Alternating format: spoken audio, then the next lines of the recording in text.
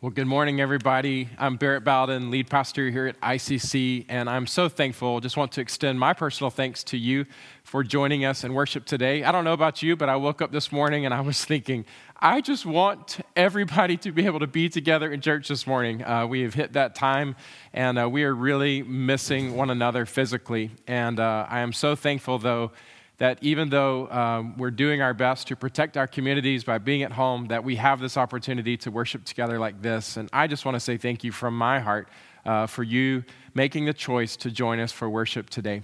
I want to pray for us as we continue our time together of worship. Father, thank you. Lord, right now, at this very moment, you are with us. I thank you, Holy Spirit, that you choose to make home in us. And Lord, we know that your presence in our life is a gift of your grace. Lord, we know that because of our own brokenness and sin, Lord, that apart from you, we would have no opportunity to have a relationship with you. But we thank you for your love and for your grace, what you have done for us in your Son, Jesus. And Lord, we know your grace is sufficient. You have finished the work in your life, death, the forgiveness of our sins, your burial in the grave in our place, and your resurrection from the dead. Jesus, you are alive.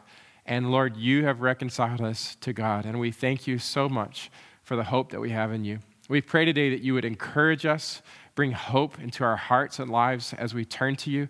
Lord, we admit to you, Lord, that we need your Spirit to speak to our hearts. Lord, help us not just to hear with our physical ears, but Lord, to hear truly with our hearts. And we thank you for your living Spirit and your living word, and we ask today that you would speak, for we are listening, and we pray this in Jesus' name. Amen. Well, church family, this morning we are going to be continuing our series on the unchanging character of God. And it has been my hope, our hope as a church throughout this series, in the midst of all of the pandemic that surrounds us and the unusual nature of the circumstances that we're in and day out, that we do have an anchor for our souls. We have one in God who is unchanging. He is trustworthy. He is faithful. And you can hope in him. And this morning, we're going to be continuing to talk about the character of God, his unchanging character, as we look at his names. There's been a lot of talk lately about healthcare. And I just want, again, if we have a moment here, everybody, can we just say thank you so much to everyone who's an essential worker and healthcare worker in this time? Yes, we can say thank you. We are so grateful for all of you who continue to serve our communities, and we are so thankful for you. We're praying for you. We're rooting for you. We know you have sacrificed much of yourself in order to serve our communities in this time, and we are truly grateful. But there's definitely, in this last season, probably more than ever in my life, we have been hearing about healthcare like every single day. We've been thinking about it, and all of us are just mindful right now of health. You go outside and you notice the social distancing and the mask in the stores and the frequent use of hand sanitizer. We're all mindful of our personal health, and we're mindful of our community health, our nation's health, and yes, our world's health. And it's a very interesting time. I've never seen anything like it, where we are all talking on a daily basis about health and focusing on it so much. And it's interesting, you know, I know there's a lot of talk as well about the potential for a vaccine. And I know that all of us are really hoping for a vaccine because it seems that our world, our country, our community may not get back to normal until we have that vaccine. I know a few weeks ago there was a company that was really excited to be able to announce that they were starting a trial of a potential vaccine, and then just 2 days ago, I'm not sure if you heard, but that trial has proven that it's not successful. And here we are again wondering, just all this thought about when will we be able to get a vaccine, a cure for this virus, this disease, this sickness. And there's a lot of experts that are talking about it, and we're cheering them on, and we're praying for them. We all need to be praying for this. But it's very interesting right now that all of us seem to be in this posture of hoping, longing for some cure to this disease. And along with that, it's just, if you think about it, it really is an admission of our own brokenness in this season. It's an admission that without this cure, we're going to be in a really bad place. We really are hoping so much for this, because we are recognizing right now that we desperately need it. We need it for our own health, for our community's health, for our country and our world's health. It's just a very interesting time. And I think in some ways it's an opportunistic time for us to understand in this season and even in these feelings that I'm just describing, this hope for a vaccine, it's an opportunity for us to understand more of the Lord. It truly is.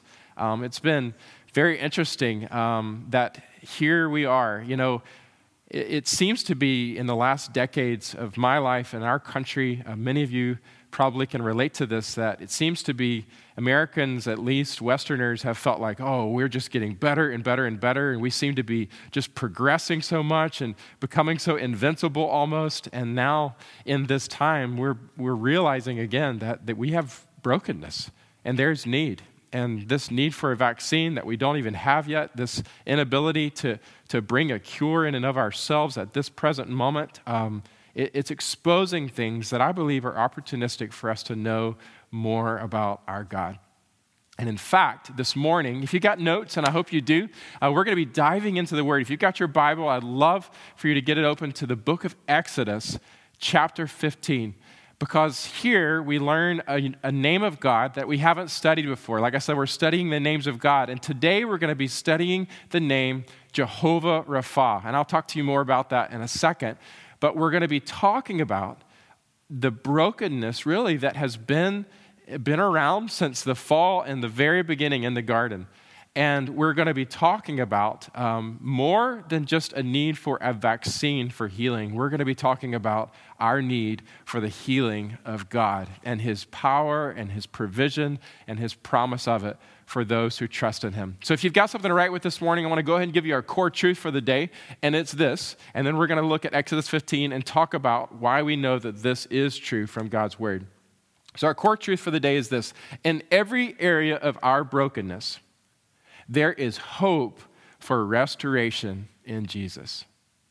In every area of our brokenness, there is hope for restoration in Jesus. Exodus chapter 15, like I said, and we're going to be starting in verse 22. Exodus chapter 15, starting in verse 22. And I read from the English Standard Version. God's word says this: Then Moses made Israel set out from the Red Sea, and they went into the wilderness of Shur. They went 3 days in the wilderness and found no water. When they came to Marah, they could not drink the water of Marah because it was bitter. Therefore, it was named Marah.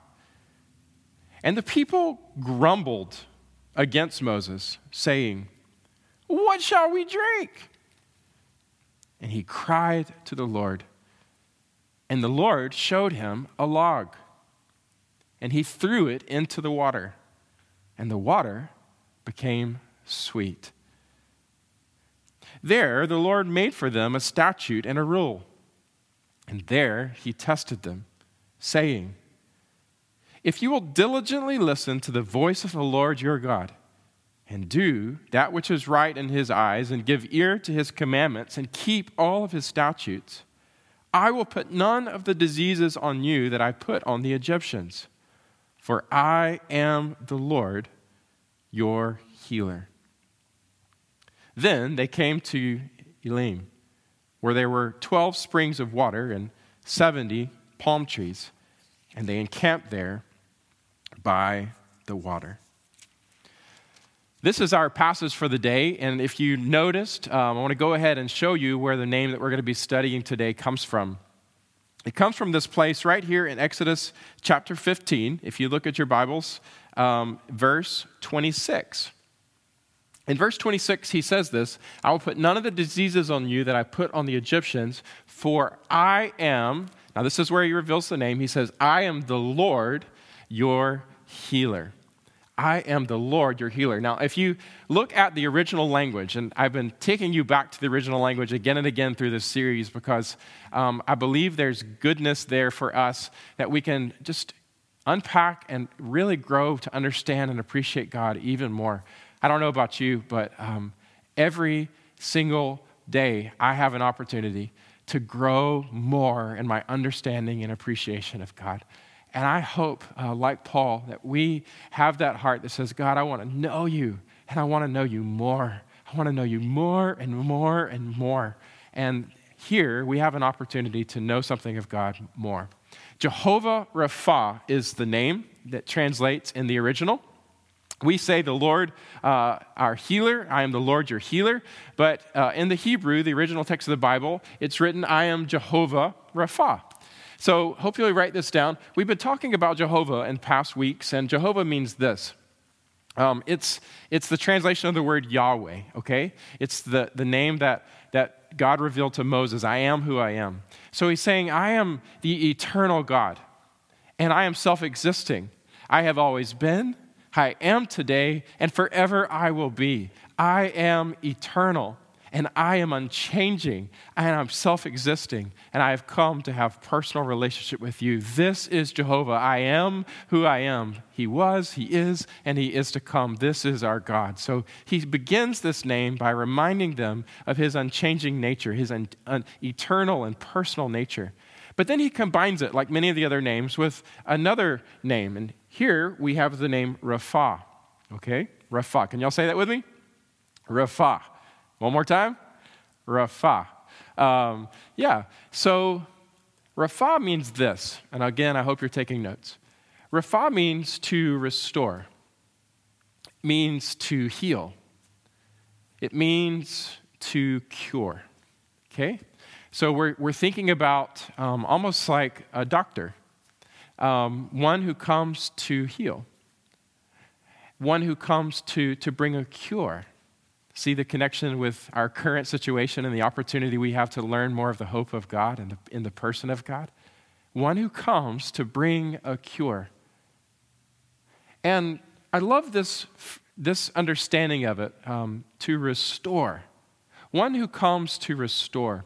In fact, another way that we could think of Rapha is this: restoring something to its original state, okay?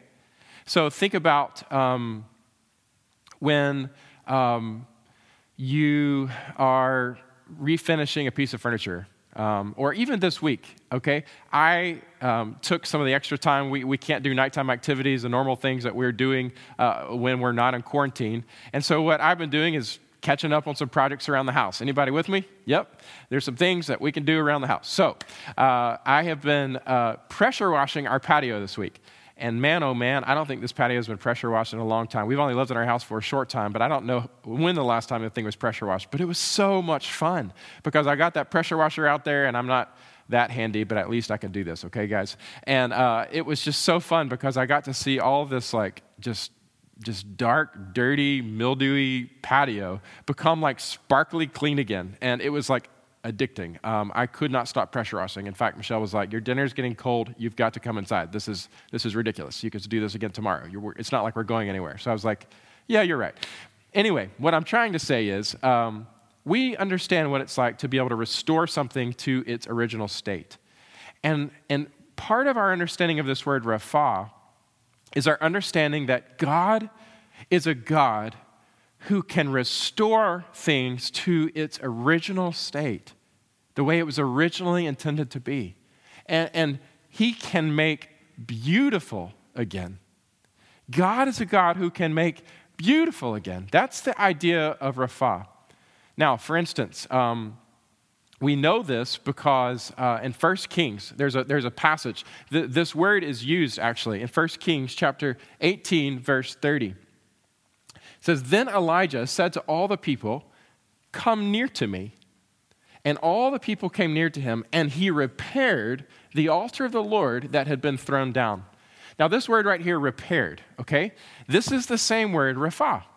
So what we see is, in this practical illustration, is here the wall has been broken down, and Elijah is saying, we're going to get busy taking that which has been broken, that which has been destroyed, and we're going to repair it. We're going to return it to its original state. That is the word Rapha. Now, if you go back to the combination of the words, then what you have is Jehovah Rapha. So let's combine them. So we have the eternal, self-existing God, right? The one who was, who is, and who is to come. And he is a God who is a restoring God. He's a God who is a healing God. He's a God who's a curing God. He's a God who can make beautiful again. He's a God who can repair that which has been broken. Isn't that amazing? Now, interestingly, they discover this as they're walking through the wilderness. So in Exodus 15, the context for this passage is that they are literally on their way. They've been delivered out of Egypt, okay, just to remember the history. They've been delivered out of Egypt, and they've crossed through the Red Sea, and they're moving by faith to the place that God has promised. But as they go through that desert place, God puts them in this place of testing, right? They run out of food, and it doesn't take very long before they're going, oh, man, like, we were all excited about the deliverance, but now we are hungry. I can't even remember the last time I had a Pop-Tart. I don't even know the last time I had, and they're just mumbling and complaining. And it's interesting because, God shows himself to them, and eventually he does provide for them food. But we see here in Exodus chapter 15 that they get to this new place, and not only are they hungry, but they're thirsty, right? And you can imagine that. You've been days in a desert place and you haven't had the opportunity to drink. And I like what Max Lucado says. He describes this, their jubilation in liberation becomes frustration over dehydration, okay? And essentially what's happened is they are just to the place now they're going, oh man, like we're so thirsty. We need something to drink. And yeah. This is a place where they've been. Maybe you've done a long bike ride or a workout, worked up a big sweat, you forgot your water bottle or gone on a long hike, and you can relate. We need water. And this is the place that they were. Now, what happens is they get there after 3 days, okay, with no water. We read in verse 23 that they come to this oasis, this place of Marah. Now imagine after having no drink for 3 days and they get to this place where they see this big body of water, how excited would you be? I mean, it would be like us traveling across country and getting so thirsty and getting to the Mississippi River, and we look at the water, and if we didn't know anything about the river, right? We look at the water and we go, yes, it's huge, it's flowing, there's tons of water. And we all rush down to the banks of the Mississippi, and we are so excited because we finally get to quench our thirst with a drink. But then they drink it. And similar to Mississippi River, let me just tell you, that is not water that you ever want to drink. The treatment facility is just upstream. Most of us know this. And if you've ever gotten near the water, it stinks. And it is not drinkable. In fact, it would be very bad if you tried to drink it, okay? And similar to that, here they are at Marah, and they get to the water, and they could not drink it, it says in verse 23, because it was bitter. And in fact, that's why they name it Marah. It reflects a place of bitterness, a place of brokenness. God, what are you doing? You've liberated your people, and their joy has turned into frustration, and now you've brought them to this place of water where it looked like there was an opportunity for refreshment, and this water they can't even drink it. What is going on? And what's going on is God is leading them. And maybe even right now in our circumstance, God is leading us to see that ultimately they cannot heal this water themselves. They cannot turn this bitterness to something drinkable themselves. There is bitterness and there's brokenness, and it needs restoration. It needs healing. It needs a cure for it to be drinkable. But ultimately, they have to look to God. They have to look to God. And in fact, that's what they do. And what we see there after the people are complaining against Moses, and Moses cries to the Lord, and that's exactly what God wants us to do. In the place where we recognize our need, we see our brokenness and we recognize our need for repair. We see our bitterness and we need sweetness. We see our sickness and we need healing. This is exactly what we need to do. He cried to the Lord. He cried to the Lord. And then what does God do?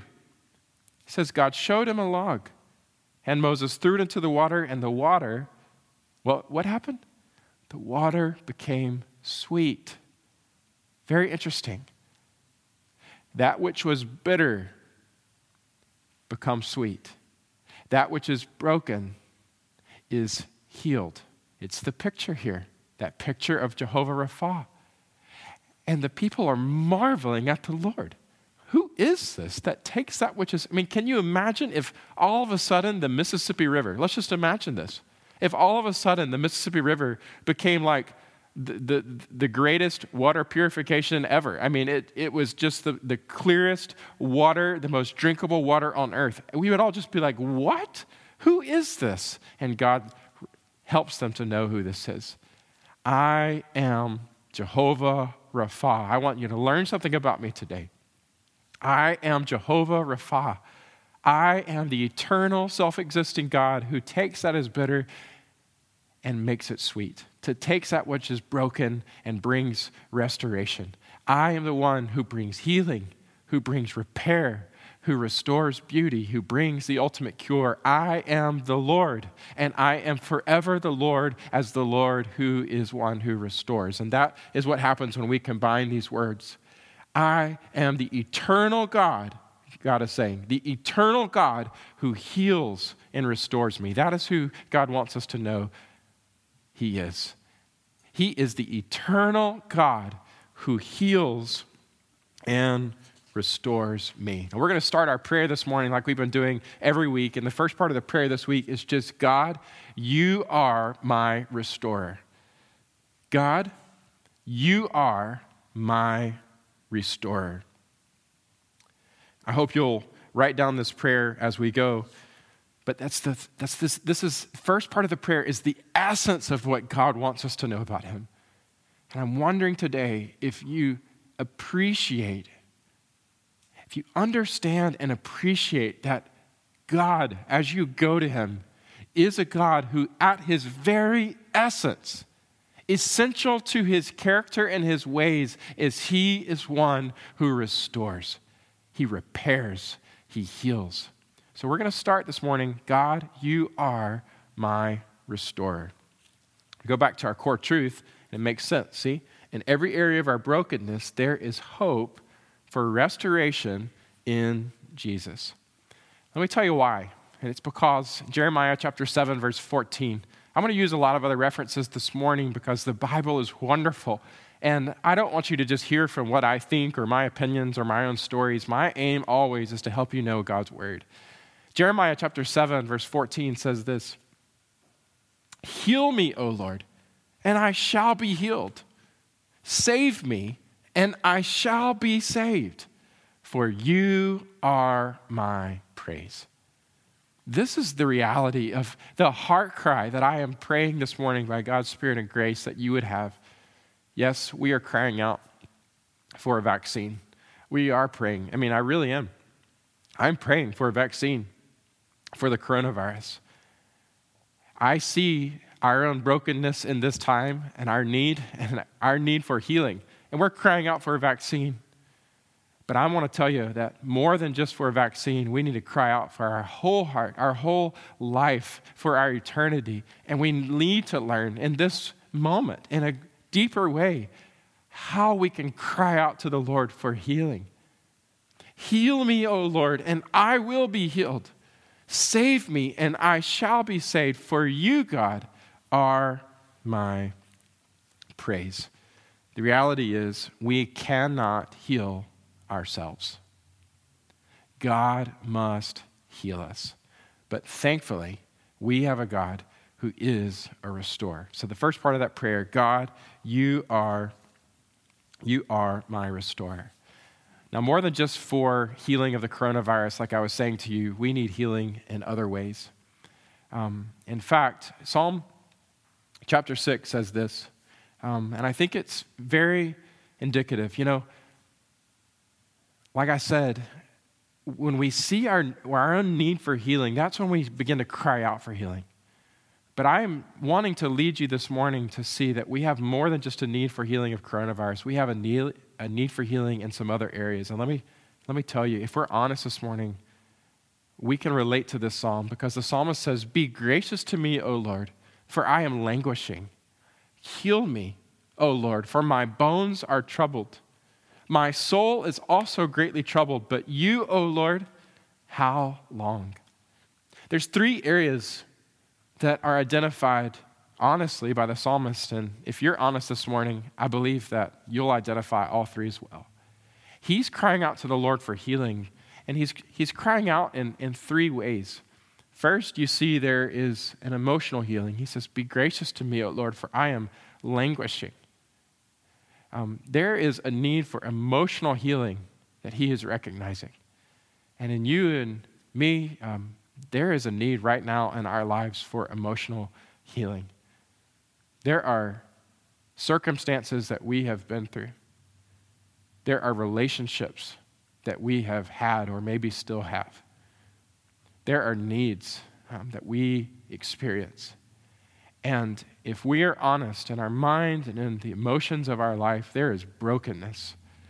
There is a need, a deep need for those bitter places, those broken places to be made sweet, for there to be a healing and a restoration in our emotions, in our memories, in our relationships, in our mind and in our emotions. There is a need. There is a need for healing. Heal me, O Lord. Be gracious to me, for I am languishing.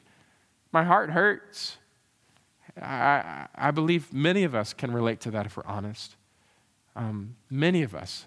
I know in journey that I have been through in counseling, there have been things that have surfaced that I guess I was aware that they were there, but it's not until really you take time to stop and to search your heart and to search your past and to search your relationship history that you really begin to see the depth of brokenness that often is there. And we need to be honest about it, because by bringing it to the surface, we have an opportunity for us to experience the healing touch of God. So emotionally, there's a need. And then he goes on and says, "Oh Lord, for my bones are troubled." Physically, there's a need. Physically, there's a need for healing.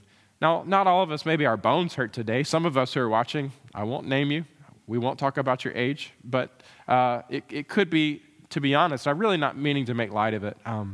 We have families in our church right now who have children that are in treatment at St. Jude just down the street. We also have people in our church who are older, who are battling disease, diagnoses that they don't know the end of them, or truly just the effects of old age.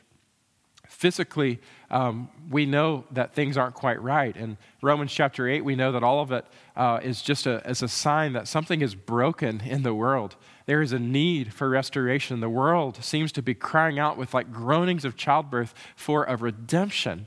And physically, there is a need. There is a need for healing. And even if you just consider the fact that many of us, we are very aware that there's coming a day that we will die. There's a need. There is a need for healing physically. He identifies it, and I wonder if you do. I wonder what that need is for you. And then he also says, "My soul also is greatly troubled."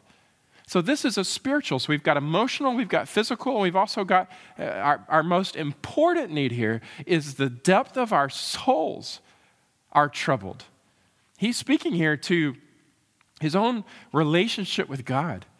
And we know from Isaiah chapter 1 that really this is, there's a metaphor here in Isaiah 1 that it talks about what's going on in the depths of our heart being like a disease, being like that bitter and sick place. The prophet says, "Why will you still be struck down? Why will you continue to rebel? The whole head is sick, and the whole heart is faint. From the sole of the foot even to the head, there is no soundness in it, but bruises and sores and raw wounds. They are not pressed out or bound up or softened with oil." And the reality is, our whole being cries out. There is a brokenness, a bitterness, just a need for restoration if we're really honest. In our relationship with God, primarily in our soul, that place that we know that things ought to be just well and right with us and God, us and our circumstance, us and our future. There's a need for healing. And this is the very place And in the place of our honesty, that we begin to experience the opportunity to know more of the Lord. If the people of God had not come out of Egypt and had to face that bitter water, they would have never known the opportunity to see how he takes bitterness and makes it sweet. And if we never are honest about the places of our brokenness, we'll never have an opportunity to see how God takes those broken places of our mind and of our hearts, of our relationships, of our bodies, of our souls, and makes and brings healing and repair and restoration, takes the bitterness and makes it sweet. We've got to be honest to see the opportunity. But God wants us to know that he is a God who can heal. And in fact, I want to go through the scriptures this morning together because there truly is an opportunity for us to see that we cannot heal ourselves. We cannot heal ourselves. God must heal us. Over and over and over in the scriptures, God makes this promise of healing for those who trust him. He says in Jeremiah chapter 30, verse 17, "For I will restore health to you, and your wounds I will heal, declares the Lord, because they have called you an outcast. It is Zion for whom no one cares." Another place in the scripture says this in Jeremiah chapter 3, verse 22, "Return, O faithless sons, and I will heal your faithfulness." Again, the promise of God's healing. I will heal your faithfulness. Behold, we've come to you, for you are the Lord our God. In Isaiah chapter 30, verse 26, "Moreover, the light of the moon will be as the light of the sun, and the light of the sun will be sevenfold as the light of 7 days. And the day when the Lord binds up the brokenness of his people, and he heals the wounds by his blow." I want to know, do you believe this? Are you willing to return to God because you believe that God is a God who can bind up your brokenness, that he can heal your woundedness? In Isaiah chapter 61, verses 1 and 2, we know that God says about a future day, "The Spirit of the Lord of God is upon me because the Lord has anointed me to bring good news to the poor. He has sent me to bind up the brokenhearted, to proclaim liberty to the captives and the opening of the prison to those who are bound," to bind up the brokenhearted. Sometimes in our brokenness of mind, our brokenness of heart, our brokenness of body, our brokenness of soul, we wonder, is there anyone who can bind us up, who can make us new? And God says, there's coming a day that I will bind up the brokenhearted. You will know me as your healer. We go on in the scriptures and we read, even from the psalm that Charisse read earlier today in Psalm 103, verse 3, a psalm of praise, a blessing to God for who he is and for what he's done. We read that God forgives iniquity. And what else does it say? He heals all of your diseases. Bless the Lord, O my soul. Forget none of his benefits, the psalmists say. When you go to pray to God, don't you forget that your God is a God who can forgive all of your sin. And yes, he can heal all of your disease. In another place in the Psalms, we read in Psalm 147, verse 3, "He heals the brokenhearted and he binds up their wounds." I got to tell you this morning, if you go back to the first part of that prayer, I am proclaiming to you and reminding you today, maybe for the first time you're hearing this today, you're thinking about your own need, but I'm proclaiming to you today, we have a God who is a healing God. He is at his essence, in his essence, and the way that he works, a healing and restoring God. And I'm so thankful because we cannot heal ourselves. God must heal us. There was nothing that the people could do to take that water and to make it drinkable. And I'm telling you, on our own, there is nothing that we can do to bring the healing and restoration that we need of mind, of emotion, of body, of soul.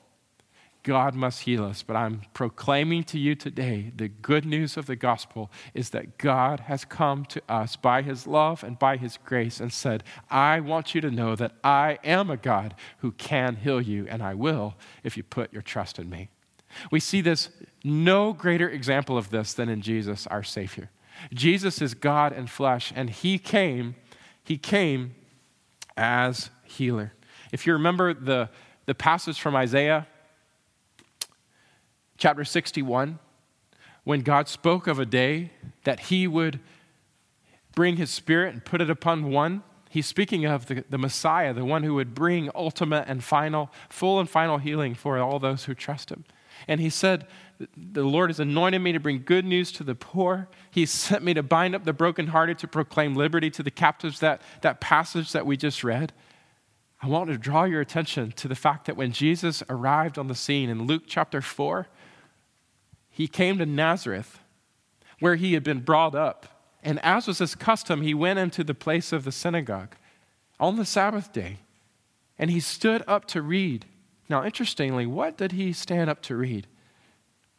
The scroll of the prophet Isaiah was given to him. He unrolled the scroll, and he found the place where it is written, that very verse that we just read, Isaiah 61. This is Jesus. As he's arriving, beginning his ministry, he begins to read, and he reads that very verse that we just read. The Spirit of the Lord is upon me, because he has anointed me to proclaim good news to the poor. He sent me to proclaim liberty to the captives, recovering of sight to the blind, to set at liberty those who are oppressed, to proclaim the year of the Lord's favor.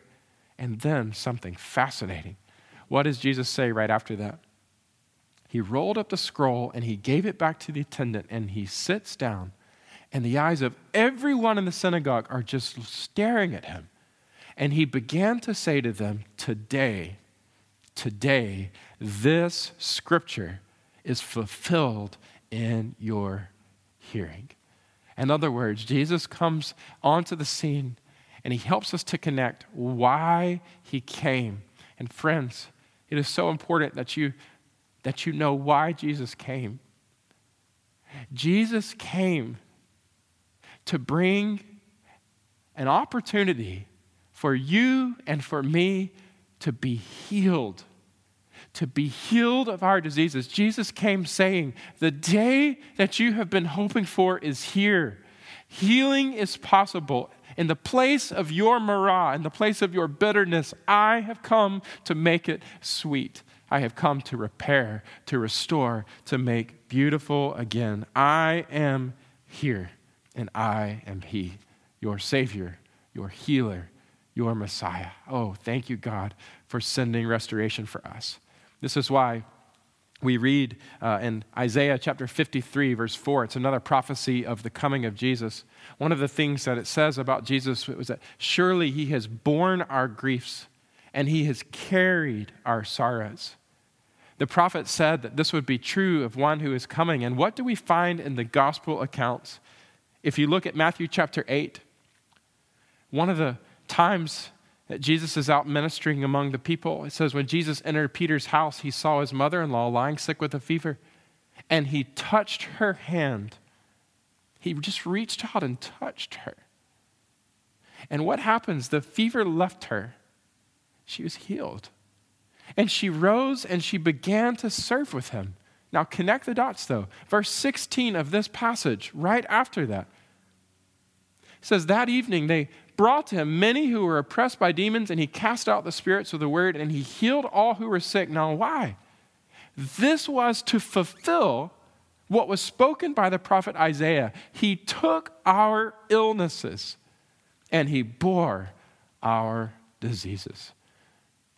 What Jesus is wanting us to see is that it's not just some, oh, I sure hope that promise is true. No, it is true. It is true. Look at Jesus. Look at how he reaches out and touches people.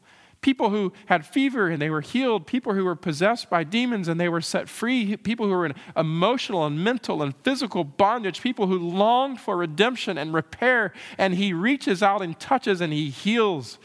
And all of it is to help us to know that this promise is true. God is truly a healer. He can do it and he will do it in time for all who trust in him. Matthew chapter 4, verse 23 also records for us that Jesus went throughout all of Galilee, teaching in synagogues and proclaiming the gospel of the kingdom and healing every disease and every affliction among the people. And I'm so thankful. I mean, we can get a sense of this. Oh, God, we need healing right now in our land. We need it. And God is proclaiming, I'm a God who is a healer. And ultimately, we know that because of his healing in Jesus Christ. I could go through all of the list of things. I mean, there's so many places where Jesus heals and he touches and he raises people from the dead. And over and over, all of it is pointing us to God as the one who can and will restore in the areas of brokenness of those who trust in him. Our God is a healer. That's why in Mark chapter 2, verse 17, when Jesus heard it, he said to them, those who are well have no need of a physician, but those who are sick. I came not to call the righteous, but sinners. Jesus is comparing himself to a physician, a healthcare worker. But what he's doing is saying, I have come to bring the greatest, the ultimate healing. I am your God who has come to heal in every area of your sickness and your brokenness.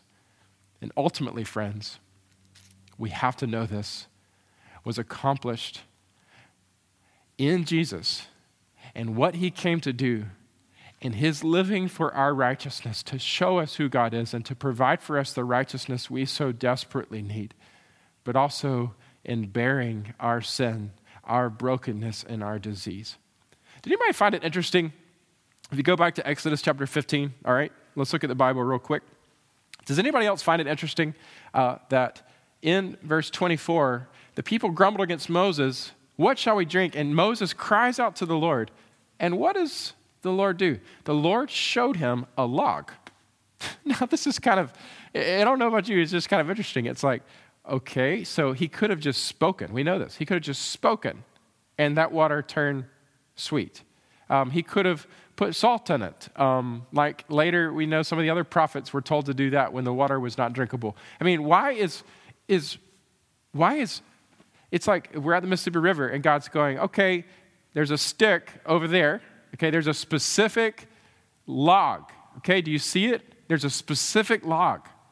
And I want you to go take that log and I want you to put it into that bitterness. I want you to take that specific tree and I want you to apply it to that place of bitterness and brokenness. And then watch what happens when that specific tree is applied as a remedy. There comes healing. Isn't that interesting? From the log, what does it say? He threw it into the water and the water became sweet. Now, what in the world is going on there? I'll tell you what I believe is going on there. It is a foreshadowing to the ultimate work of Jesus for our healing on a specific tree. The tree that is the cross. The tree that had been formed into the cross where Jesus gave his life for you and me on Calvary. And we read in 1 Peter 2, I believe there's no coincidence here.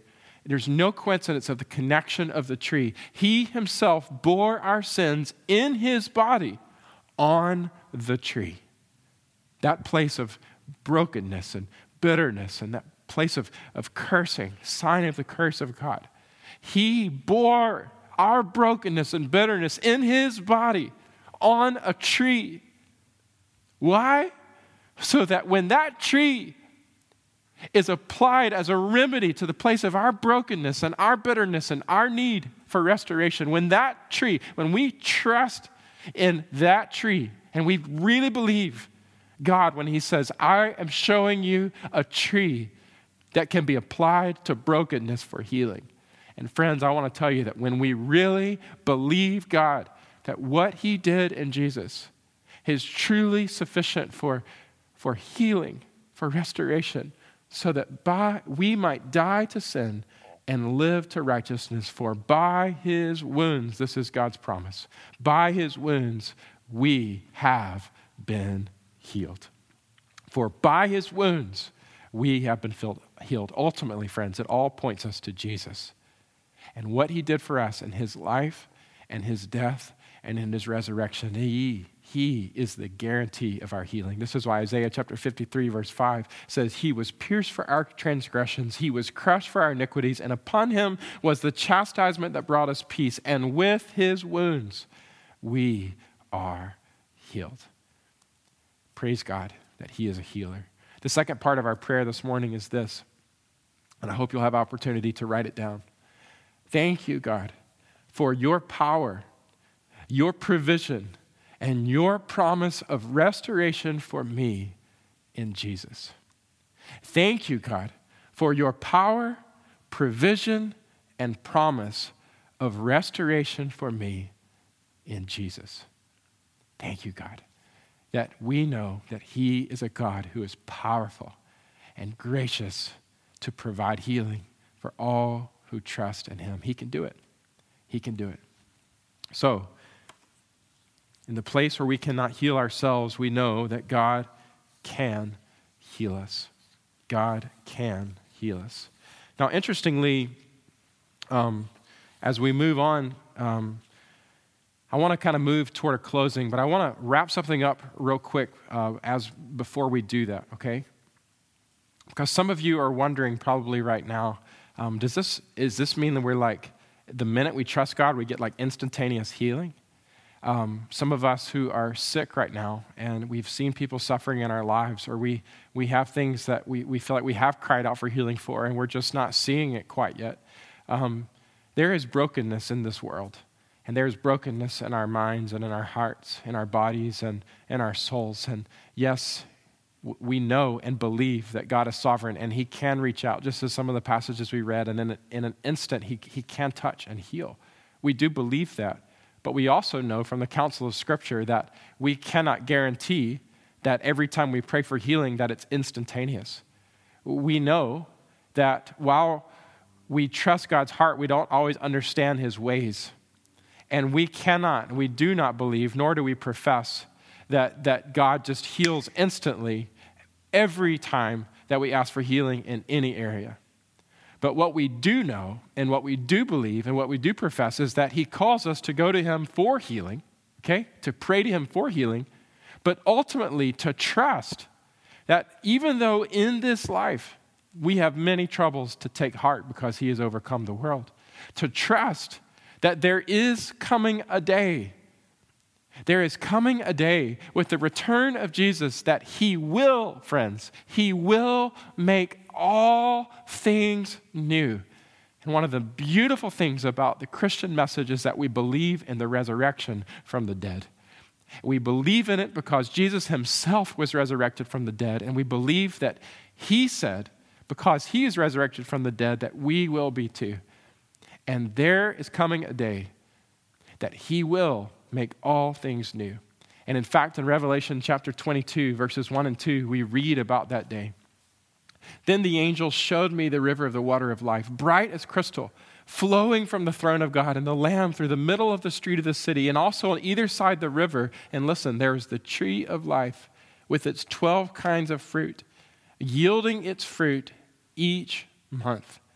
The leaves of the tree, look at this, were for the healing of the nations, a place of healing in heaven. And we read on, no longer will there be anything accursed, but the throne of God and of the Lamb will be in it, and his servants will worship him.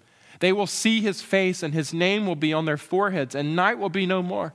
They will need no light of lamp or sun, for the Lord God will be their light, and they will reign forever and ever. See, the Christian hope is a one that, in a final sense, we believe that we will see the full and final restoration of God.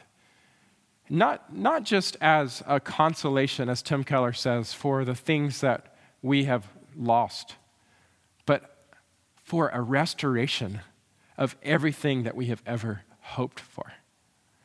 This is the promise. This is the promise of God. And this is not only hope for tomorrow, but this is hope for today.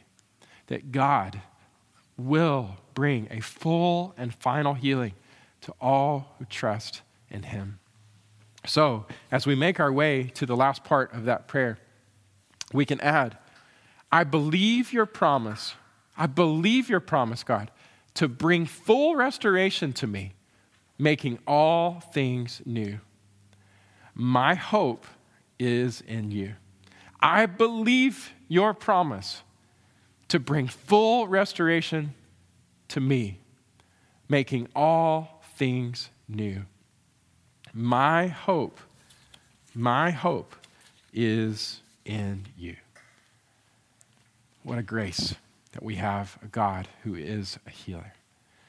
Now, as we close this morning, I just want to ask you, I've been proclaiming who God is, but what I don't know is, are you trusting him? I told you that in this season, we have an opportunity as we hope for a vaccine for the coronavirus to recognize not just our need for a vaccine for this virus, but really our need for a healing, a cure for our mind, our heart, our body, our soul in an eternal sense. And I've been proclaiming to you that we have a God who is a healer. But I also want to tell you that you need to trust him. He came for you. Jesus did. He came to live and to die and to rise for you so that you could have the promise of his healing. But you need to trust him.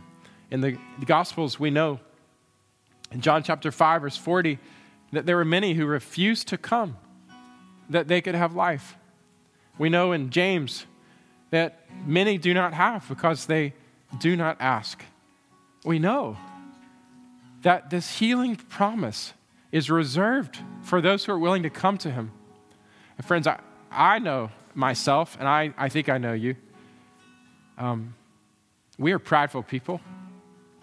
And many times we just put walls up around those areas of brokenness because we're just fearful. We're fearful of what would happen if we really go there. If we really go there and have to admit all the places that we have such deep and desperate need, and going there almost feels so vulnerable, and it just makes you wonder, well, if I pour out all the places of brokenness out onto the floor, who will ever pick it up again? And it's everything from maybe there's just deep woundedness in your life from something in your past, deep woundedness in your life from circumstance that just absolutely devastated you. Deep woundedness in your life from just habits that you feel like are just so impossible to break. Deep woundedness in your life from choices that you have made that you regret but you don't know how to make right. Deep woundedness in your life, definitely in your relationship with God. There is deep brokenness and need for restoration in our lives. There is, and we got to be honest about it. But I'm telling you today, if you're honest about it, if you are, and you go to God, he can heal you. He can, and he will. He has promised it, and he's guaranteed it. Just look at his son. Just look at Jesus. He is a healer. And one day, whether we die to go to be with him or he comes again first, we will hear his voice. Behold, I'm making all things new if we trust him. So I'm just asking the question this morning. In your place of brokenness and in your bitterness, will you apply his remedy? Will you trust his promise of restoration? This is for you right now in the place of your Marah. You have to make that choice to take that tree, the tree of the cross, and apply it to your need. Will you do it? Will you trust him? I'm going to go ahead and finish the prayer this morning with an assumption that you will, to try to help you with putting words in your mouth. In every place of my brokenness and bitterness, help me, God, to turn to you and to trust you. In every place, God, of my brokenness and bitterness, help me, God, to turn to you and to trust you. Amen. We said our core truth for the day. Our core truth for the day is this: in every area of brokenness, there is hope for restoration in Jesus. And I pray today that that prayer will be yours, that you will cry out to the Lord, heal me, Lord, knowing that when you cry out to him, you will be healed.